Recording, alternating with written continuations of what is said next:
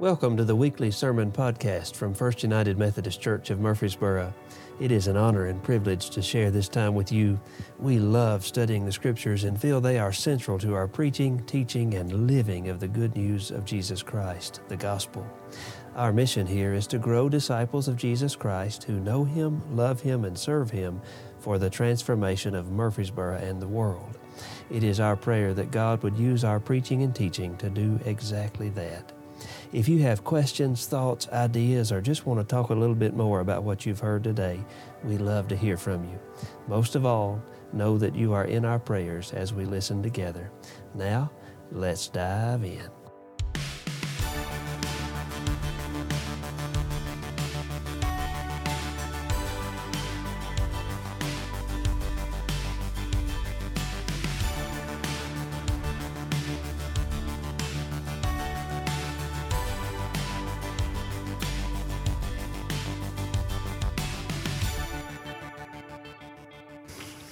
Our gospel lesson this morning is Luke's Gospel, chapter 12. We'll be starting in the 32nd verse and reading through the 40th verse. But let's pray together before we do that.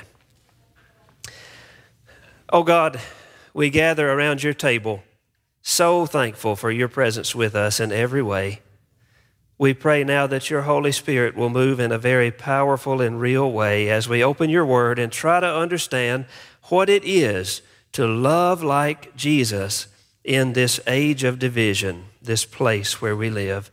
Help us, O God, to hear your voice, to receive what you say to us today, to be both encouraged and challenged, and to live differently because of what your Son Jesus teaches us.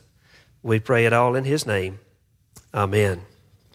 Let us hear the word of God. Luke chapter 12, beginning in verse 32. Do not be afraid, little flock, for it is your Father's good pleasure to give you the kingdom. Sell your possessions and give alms. Make purses for yourselves that do not wear out, an unfailing treasure in heaven where no thief comes near and no moth destroys. For where your treasure is, there your heart will be also. Be dressed for action and have your lamps lit. Be like those who are waiting for their master to return from the wedding banquet, so that they may open the door for him as soon as he comes and knocks. Blessed are those slaves whom the master finds alert when he comes. Truly I tell you, he will fasten his belt and have them sit down to eat, and he will come and serve them. If he comes during the middle of the night or near dawn and finds them so, blessed are those slaves. But know this, if the owner of the house had known at what hour the thief was coming, he would not have let his house be broken into.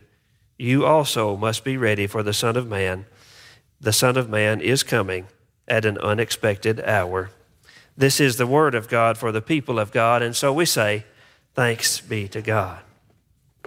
You've probably noticed, even if you're just kind of half paying attention like I do most of the time, we are living in an age of division not seen in a very long time.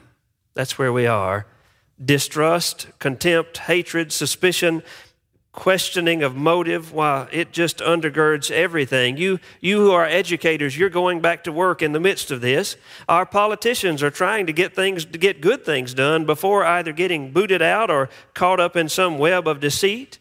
Our leaders are trying to lead people whose responsiveness is subject to change with the posting of one sketchy social media video. Generations of our young people rapidly descend into a terrifying apathy from which we just might not be able to recover. The pandemic really accelerated this dynamic that was already at play. You all know that. You have felt it too, just like I have.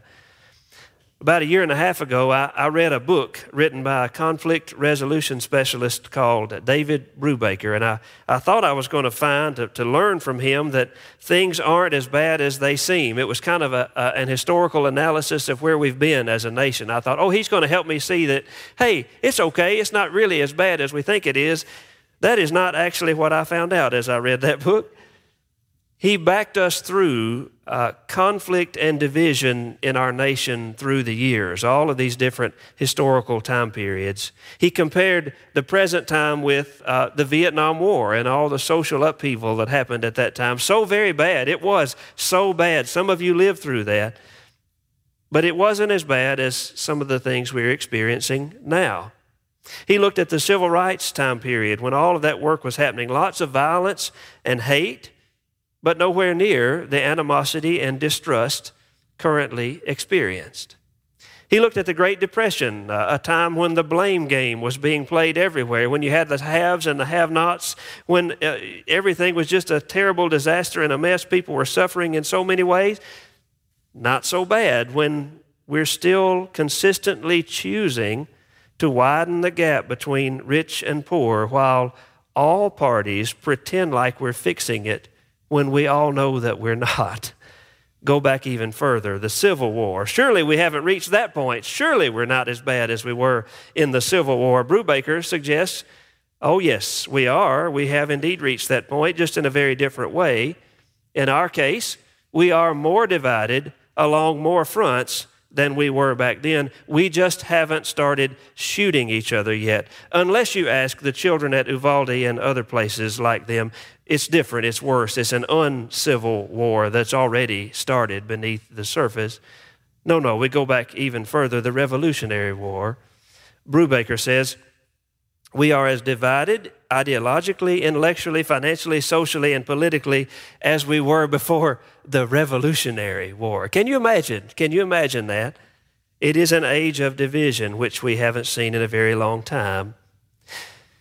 I argued with him as I read the book about his conclusions, and it helped me a lot to think through 5 levels of conflict that we see in societies and even in our own families. You'll recognize some of these from your own house, so these make a lot of sense. Level 1 is just basic conflicting goals, values, and needs. We're focused very much on the problem, not on the person. We know about that first very basic level of conflict. Level 2, personalities and issues start to mix together a little bit.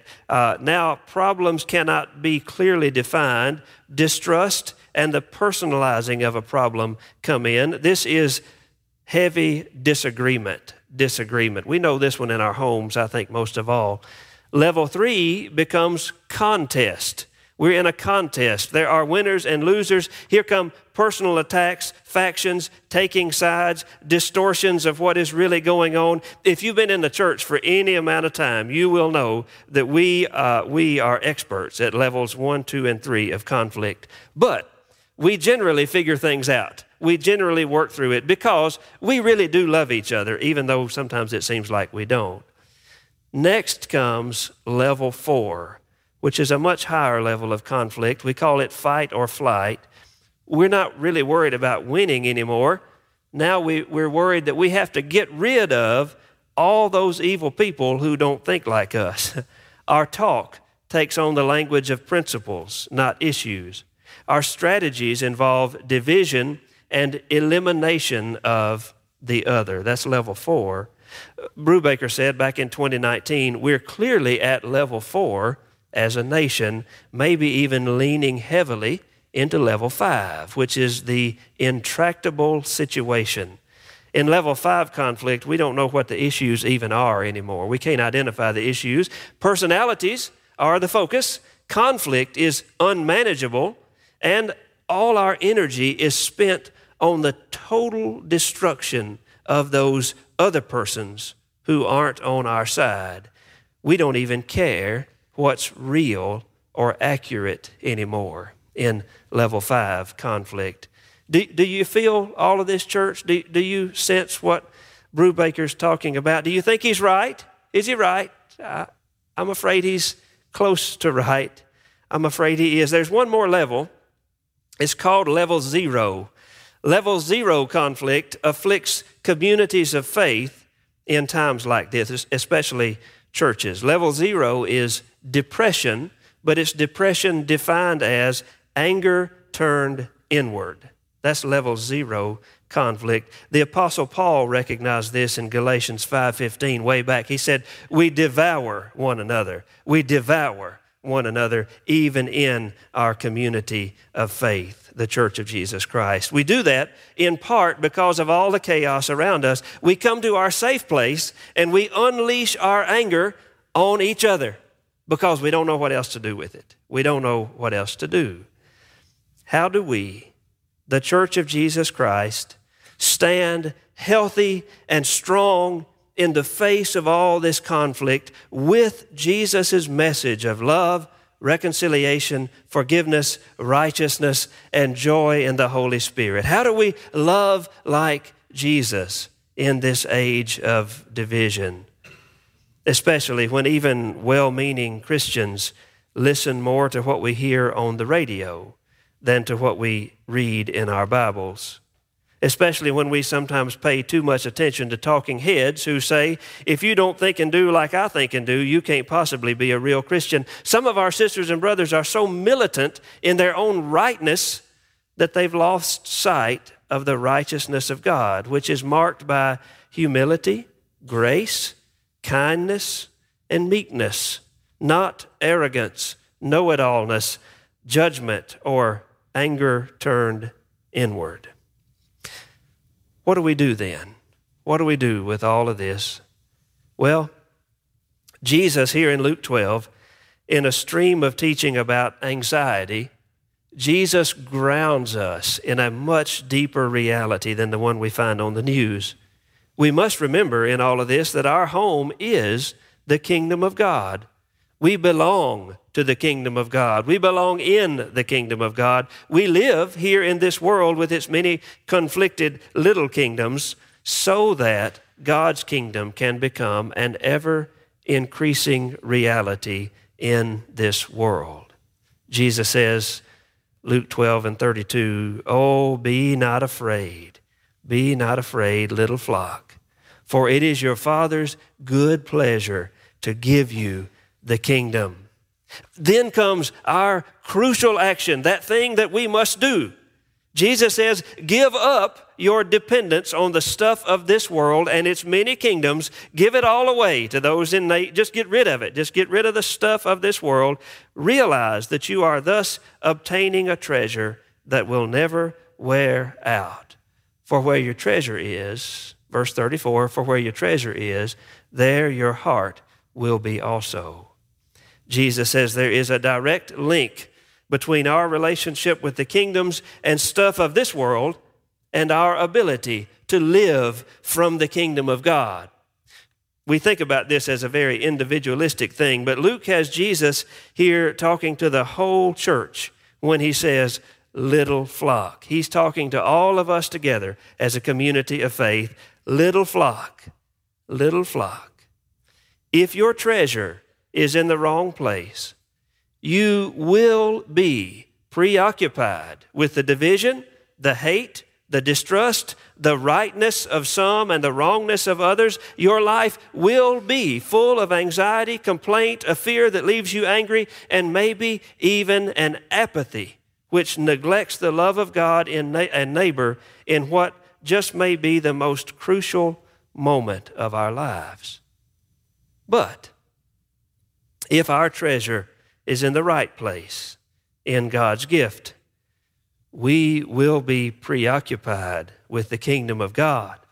We will recognize Jesus, the Master, in every moment when he comes home. Verse 37, you'll have your lights burning, your arms open, the house ready. He will come in, bless you with a feast, and treat you as the beloved children that you are.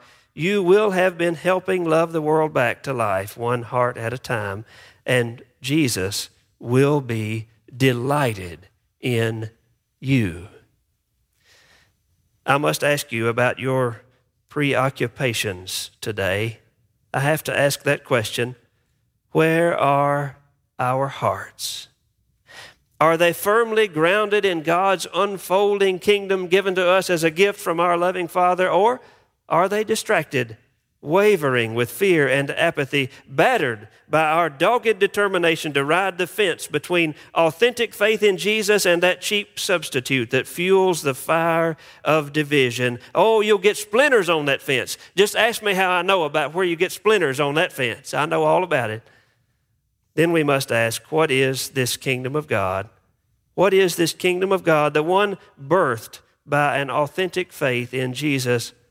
Old John Wesley said, the kingdom of God is righteousness, peace, and joy in the Holy Spirit. What is righteousness? Well, it's not rightness. That's not what it is. Righteousness is first the love of God in all things. Second, it is the love of neighbor as we love ourselves in all things. It is not conditional. It is not judgmental. It is love which expects nothing in return, poured out on this world as a healing balm, a gift from God's heart to yours, from your heart to the world. That's what righteousness looks like, the hopeful, healing, saving will of God getting done in big ways and small in this world right now. And then comes peace. What is peace? Well, you heard it last week. Peace is the shalom of God. Peace with God, peace with each other, and a peace that seeks the well-being of all people and all of creation. And then what in the world is joy in the Holy Spirit? Well, it is, Romans 8:16, the Holy Spirit bearing witness with our spirits that we are the children of God. It is that twinkle in your eye that just knows how to see God's light at work in the darkest places. It is that assurance that in Jesus you have been claimed, loved, saved, and set to work for the mission of God. None of this has anything to do with getting your theology exactly right, with having only the most right beliefs, or even having all the right religious answers. The question is, do you live your life with the love of God overflowing from the center of your being or not?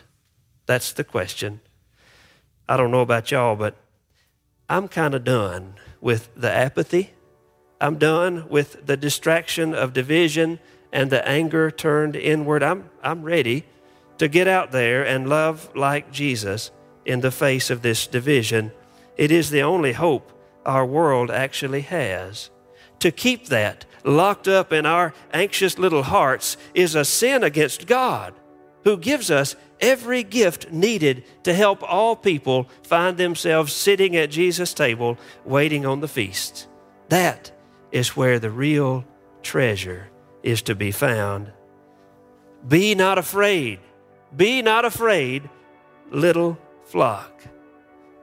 You already know how to love like Jesus. Let's just go do it. Let's go do it together. In the name of the Father, and of the Son, and of the Holy Spirit, may the people of God say, Amen.